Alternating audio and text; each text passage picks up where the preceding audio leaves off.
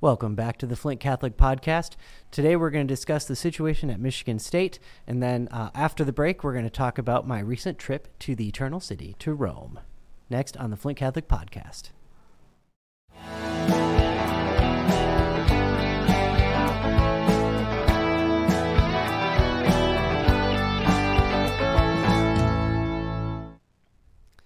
All right, welcome back. I'm Father Tony Smila.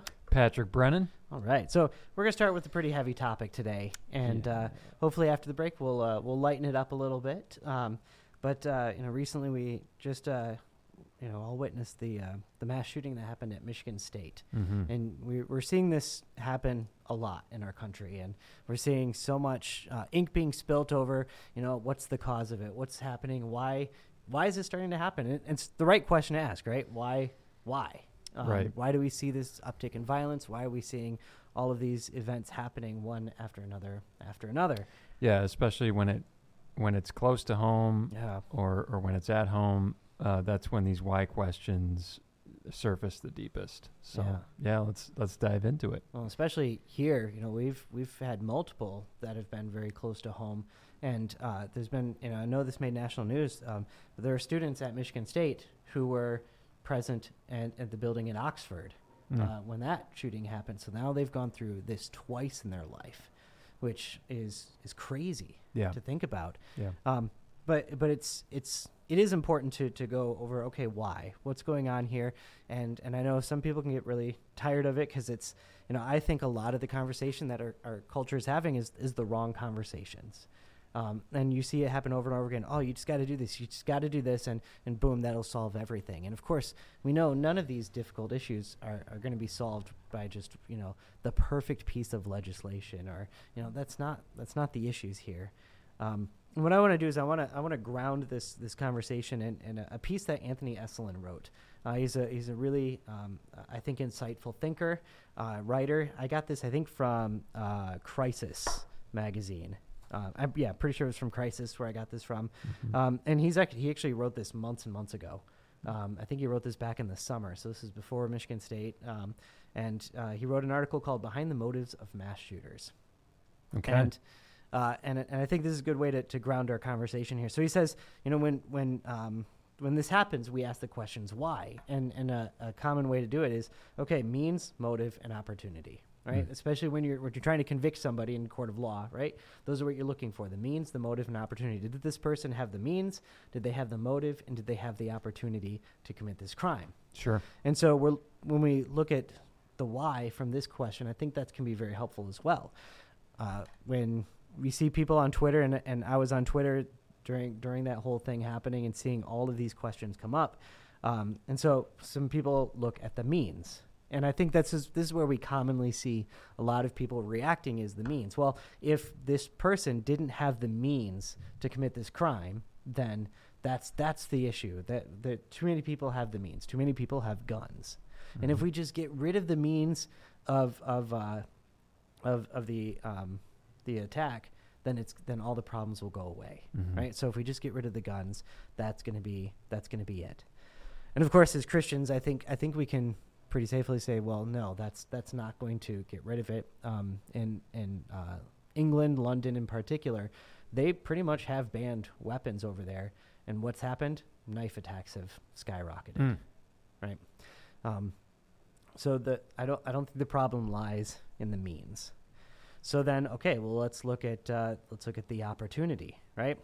The person saw there was an opportunity there. So what do? We just post armed guards everywhere. And we just, give more people guns, and that'll get rid of the opportunity for them, that moment, right? So you see the gun-free zones, right? They look at the gun-free zones and they're like, this is a soft target we can attack. Now, certainly we should protect people, right? But that's not going to solve this issue either. The issue goes much deeper than that. There's always going to be some place, some opportunity somewhere. There's always going to be soft zones somewhere, right? So you can focus on the opportunity of it, but I don't think that's going to solve the issue either. And so you see kind of, if you want to look at it politically, like the right and the left, one side looks at the means, one side looks at the opportunity, and I think it's the motive. That's the one we really need to pay attention to, and this is the hardest one to really look at, because evil comes from the heart. Yep. Evil comes from the heart, and when we look at these situations, there's so much brokenness in the human heart, so much brokenness. It's got to be a tremendous amount of brokenness that leads a person to commit such a violent act like this, right? 'Cause it's not society forming them in a certain way. It's certainly not video games that does this to people. It's the human heart. It's brokenness in the human heart that does this. It's the family, right? The destruction of the family in our culture can lead to a lot of this. It's social media that can lead a person to a place where either they hate themselves, they hate the world, they become mentally ill because of social media. I know that social media is a cause of mental illness in our country, and I'm not afraid to say that. And a lot of it should be banned. And we see so really what we need to do is look at the heart, look at the human heart, look at the causes in that way. And I only just named a couple of different things there, but I'm sure there's more. And I think that's what makes this problem so complex, is that there's no one magic bullet to do this, right? Right. And really at the heart of it all, it's Jesus that needs to do the work in our own hearts. What we see is a tremendous lack of the Lord in all of this, and the lack of the Lord in our society, the lack of the Lord in being able to change and transform lives, that even out of the brokenness of our lives, we can rise up and we can give hope. I think that's it. When somebody gets to a place where they've lost hope, that's when now the door is open for such awful evil to occur. Yeah. It's a loss of hope.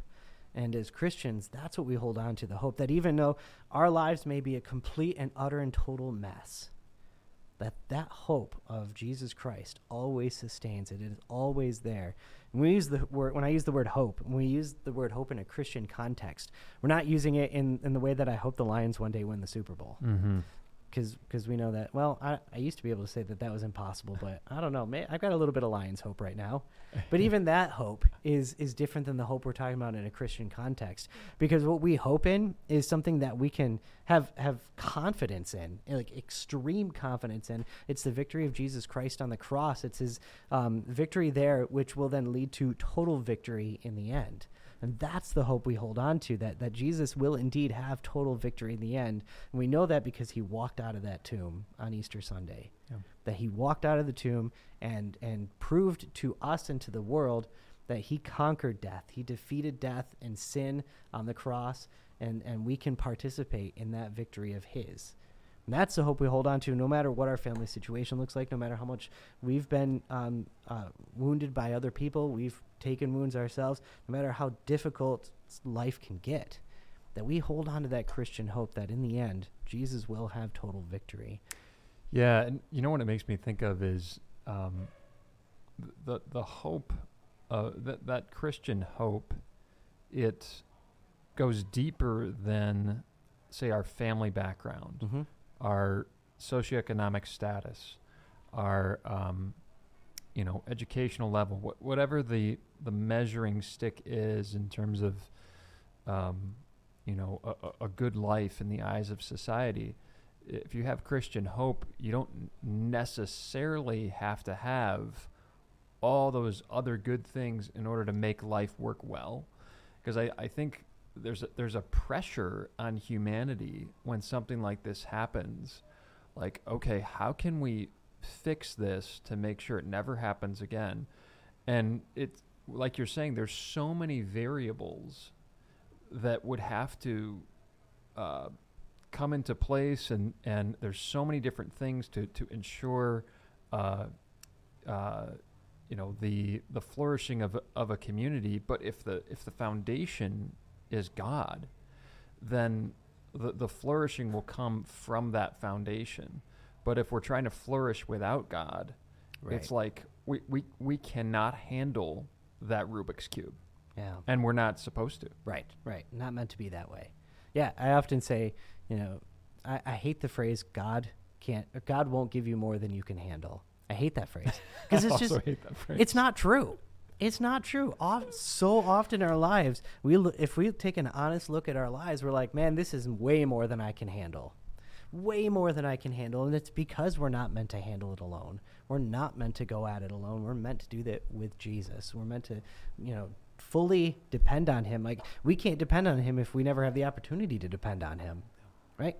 And so, yeah, we're oftentimes brought to a place where we need to be humbled, need to be brought to a place where, like, I can't do this on my own.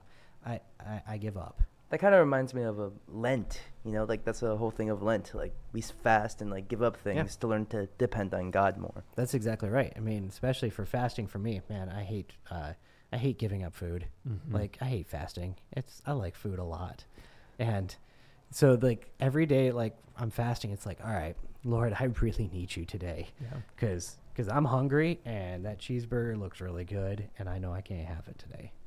Yeah, and another word that comes to mind is, and we've all experienced this at some moments in our life, that feeling of being overwhelmed, right? So, I mean, I don't know what it's like to be on the verge of committing a crime. I'm sure it's a sense of I'm overwhelmed, but just as someone that's experienced the overwhelming nature of the tasks of life or the sadness of circumstances or whatever, we've all experienced that. And so it's like, what do you do with your overwhelm? Do you allow it to kind of control your response and take you to a place of crippling anxiety or whatever the fruit of that overwhelm is? But I think, not that phrase, obviously we don't like that phrase, God can't doesn't give you what you can't handle, but maybe the spirit behind it is, once you've given yourself over to God, then whatever comes is no longer has a power over me that's greater than the power within me. Yeah, it's interesting as you're saying that. It's like I'm thinking this is how the evil one wants to work. Not only does he want to overwhelm us, but then he wants us to not turn to the Lord and then triple the amount of overwhelmed feeling by bringing us anxiety, by bringing us despair and depression and all of these things. He compounds the feeling of being overwhelmed by with all of that muck and gunk in our own hearts, and then that just can spiral us out of control. That's the traditional playbook of the evil one. Yeah, and man, I mean, we could do a little scripture analysis of Cain and Abel. Yeah, and how God says to Cain, like, hey, why are you crestfallen? Sin's knocking at the door, but you can be its master. And God is saying, like, Cain, if you turn to me, you don't have to give in to this.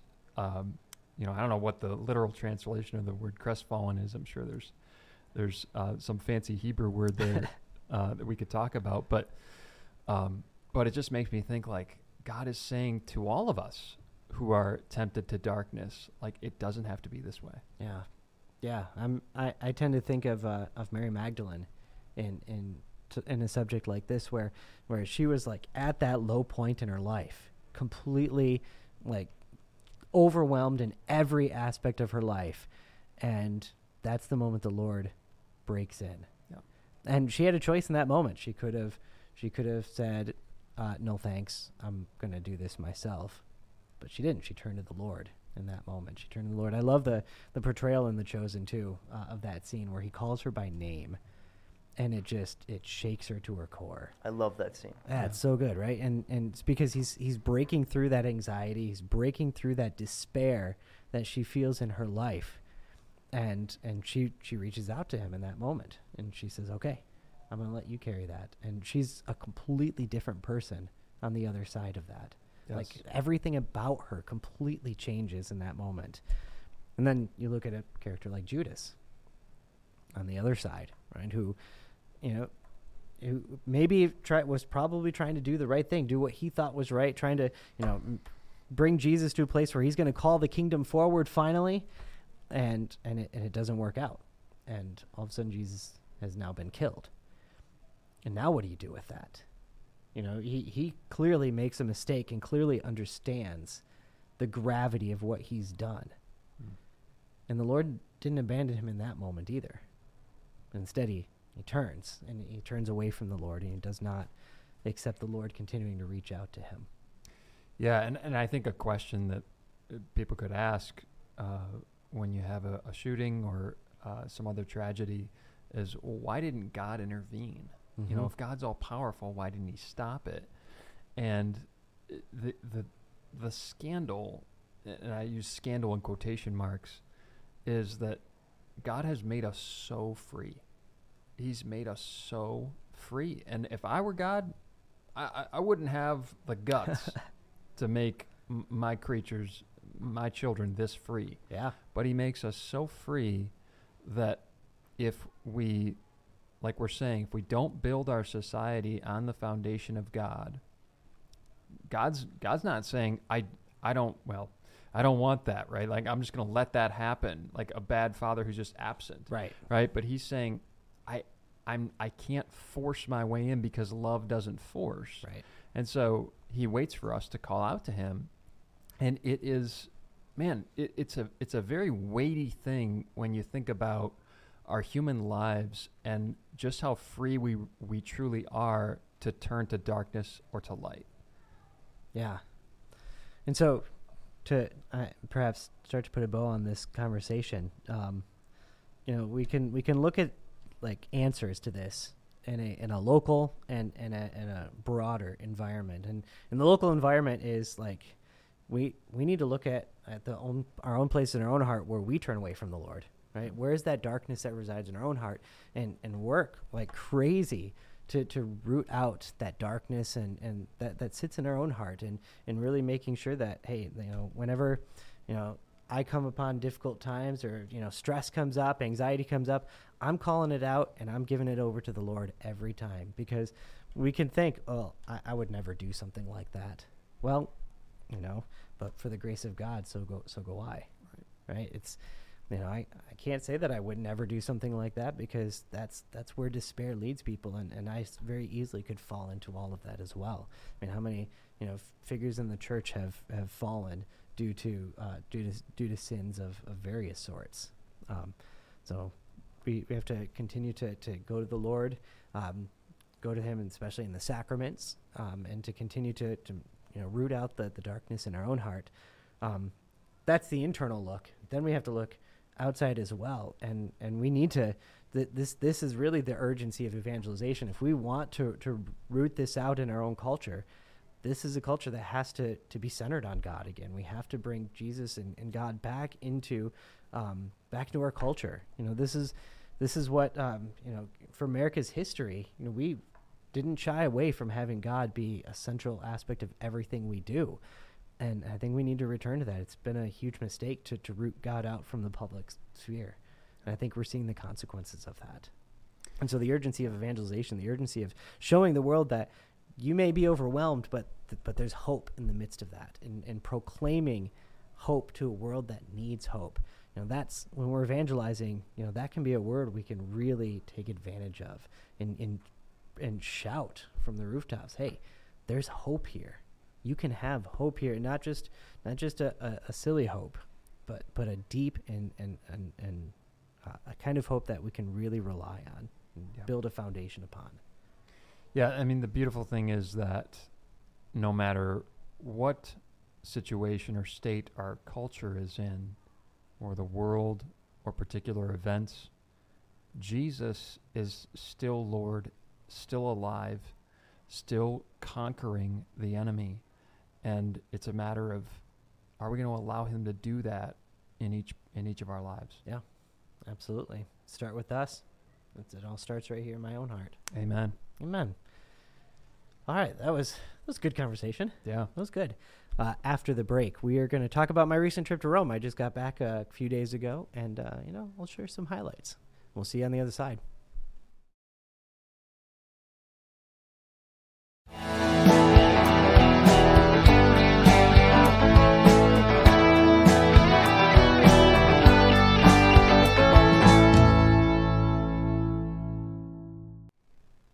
Welcome back to the Flint Catholic Podcast.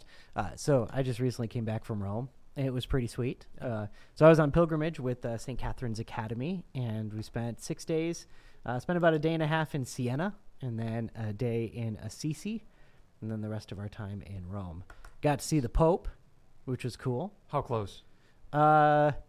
Actually, so he came up the aisle, and I was probably about 8 feet from him. Whoa. I know. Were you tempted to reach out and... I was, let's just say there were a lot of people who were very uncomfortably close to me in that moment, and it was difficult. And so I barely got a glimpse through like 3 people. I was 2 people from the edge. I was that guy. So I was on pilgrimage with 25 high schoolers and a bunch of parents. And so I was kind of the guy on the edge who was like boxing everybody else out. So, I took one for the team. I've seen the Pope before. So, I wanted the high schoolers to get a chance to be right there up against the rail. Yeah. I'm considering transferring to St. Catherine Academy now. You're considering transferring to an all-girls high school? Dang it, right. Yeah. Sorry Well, about that. You could work there someday. I could do that. work there? You could. We Yeah. know a bunch of people who work there now. Yeah. So a bunch of former seminarians work there. Really? Evan, Oh, Fam, man. How about and that? Tom Merlot. Wow. I know, right? Dang. Yeah. So what would you say was there an adventurous, what was maybe the adventure part of the trip, and then maybe like a lasting memory or something that sticks out? Good question. So what I liked about this pilgrimage, the way it's set up, is there was a few days where like you had the afternoon off. Like you get lunch on your own, spend a few hours, and just go. There's a few things you can do, and I've kind of done all of those things. This is my 3rd time doing that pilgrimage, so I've done all those things, and I've done the cupola tour, which is really, really cool. If you ever get a chance to go to Rome, you want to do the cupola tour. That gets you. So you go up the dome of St. Peter's Basilica. And like at the halfway point, they let you off, and you are inside the bottom part of the dome, inside St. Peter's Basilica. And that's, to me, that's a really, really important thing to see, because it gives you perspective of how big St. Peter's Basilica is. It's the biggest church in the world. Really? It is. Wow. It's the biggest church in the world. There is not a church in America that wouldn't fit comfortably inside. In fact, if you go up kind of the main aisle of St. Peter's Basilica, there's different stars along the way, and it's got the name of the church of where this is where that church would end if it was inside here. Whoa. This is the size of this church if it was to end here. Is that But- flexing? Is it what? Is that flexing? A little bit.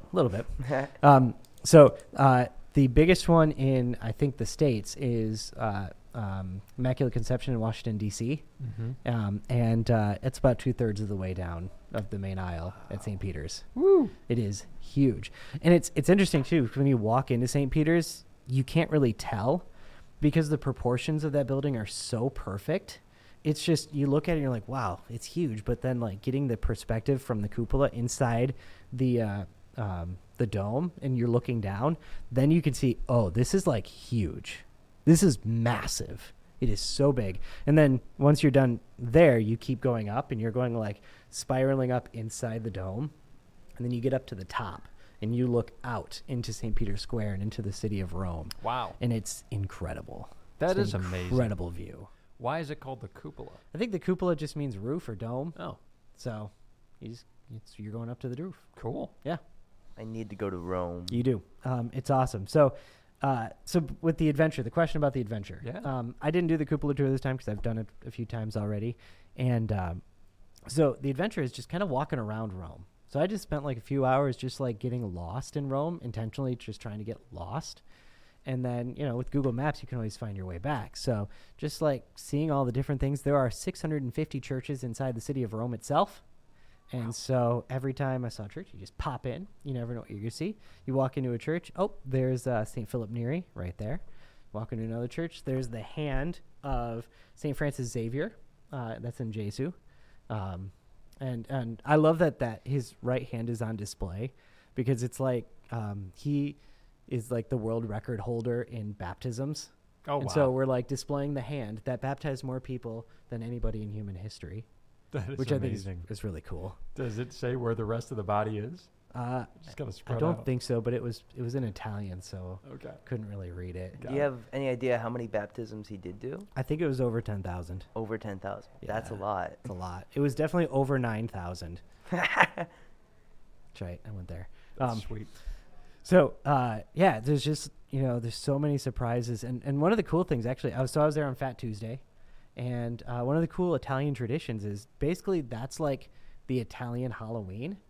Oh, wow. Where all the kids are dressed up and they're celebrating. They're in costumes. And there's confetti like everywhere on the streets. It is amazing. In fact, I was at the steps of, which church was I at? I don't remember which church I was at. And I was just kind of on the steps outside and eating my lunch, and there's confetti everywhere, right? And so a street cleaner comes through and spends 20 minutes just cleaning it up, Sure. And he leaves. And about 10 minutes later, a group of like 30 kids.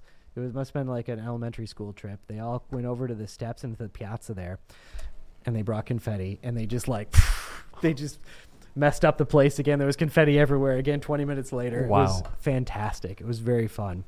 So yeah, being there on Fat Tuesday, I had 4 servings of gelato. Ho ho! Because I knew that I was going to have 0 the next day. It was the lentiest start of Lent I have ever lented.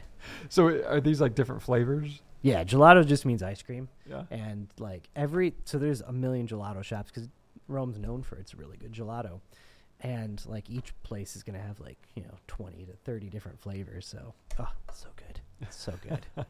And just give our listeners, how would you describe if you were to give the adjectives and the description of gelato? What would you say? Yeah, it's better than American ice cream, and it's not even close. Two main differences are I think the flavor is just better.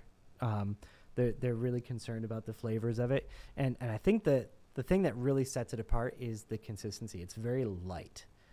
It doesn't sit like a rock in your gut like American ice cream does. American ice cream is very heavy, right? It's rich, it's heavy, but Italian gelato is light, and it is so you can have it and like continue to keep walking. So you walk everywhere in Italy, and so you walk in and you have the gelato, and it's not a big deal, and it's awesome. It's so good. That's amazing. It's so good.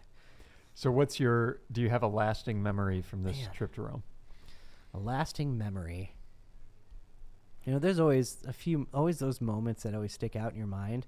One that I always pay attention to and make sure I'm always aware of in that moment is because the school is St. Catherine of Siena, we go to Siena, right? And we see St. Catherine, who is incorrupt.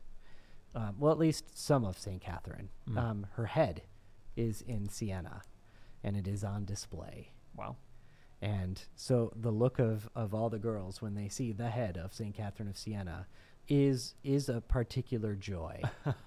Because some are very grossed out by it. Some are like, oh my gosh, is that it? What is that? Oh my gosh. And some of them are like really fascinated by it. And to be fair, it's kind of far away. And to also be fair, she's not looking all that great nowadays. Yeah. She's not looking awesome. Okay. When did St. Catherine die? Like 700 years ago. Yeah, that makes sense. Yeah, I mean, she is incorrupt, but, I mean... Yeah, in comparison... She hasn't done her makeup in a while. In comparison, I mean, she's looking great to most people. She still, she still has the skin on her face, and, everything's, still intact, but it's just not looking all that great. That's amazing. For someone over 700, she looks pretty good. She looks pretty good. Not bad. Not bad. I like that line. Not bad. I think a lasting memory of this one is something we added to the trip this year that we've never done before, and I got to see Blessed Carlo Acutis. Really? Yeah. Oh. Yep. His body is displayed? It is. All right. Now, I think it's still too early to tell whether he's incorrupt or not, but he's looking pretty good. That's amazing. Yeah, I have kind of a special affinity for him because he's actually younger than me. He was born after me. He'd be 31 today if he were still alive, which is amazing to think about. Someone so recent, right? Yeah. He was born 2 years after I was, and he's the patron saint of the internet. Well, he's going to be the patron saint of the internet. Obviously. He played Pokemon. We talked about this on the air. Yeah. Right? He's so cool. He's the saint who played Pokemon. I love it. He's great. So got to see him, which was really cool. Yeah, I mean, the trip's amazing. If you ever have a chance to get to Rome, you should get to Rome. Rome's really good. I'm just imagining Pokemon in Italian, and Oh my gosh, that had to be fun. Yes, yes. No, and it was his desire to be buried in Assisi, so he's there in Assisi. Oh, he's not from Assisi, but that's where he's at. So Cool. yeah, Cool. it's very cool. that's nice. So I'd love to keep talking about Rome, but I know the bell just rang, and I know Pax has to get to class. What class do you have to get to now? I have an algebra test. Oh, gross. Oh, well, Do we have to go back? I believe I need to get you off to that class. So, all right. So, thanks for joining us this week. Hopefully next week we'll be on the air. We're going about every other week right now, so that's not a terrible clip, right? Yeah, we're keeping the tradition alive. That's right. So we will see you next time on the Flint Catholic Podcast. God bless.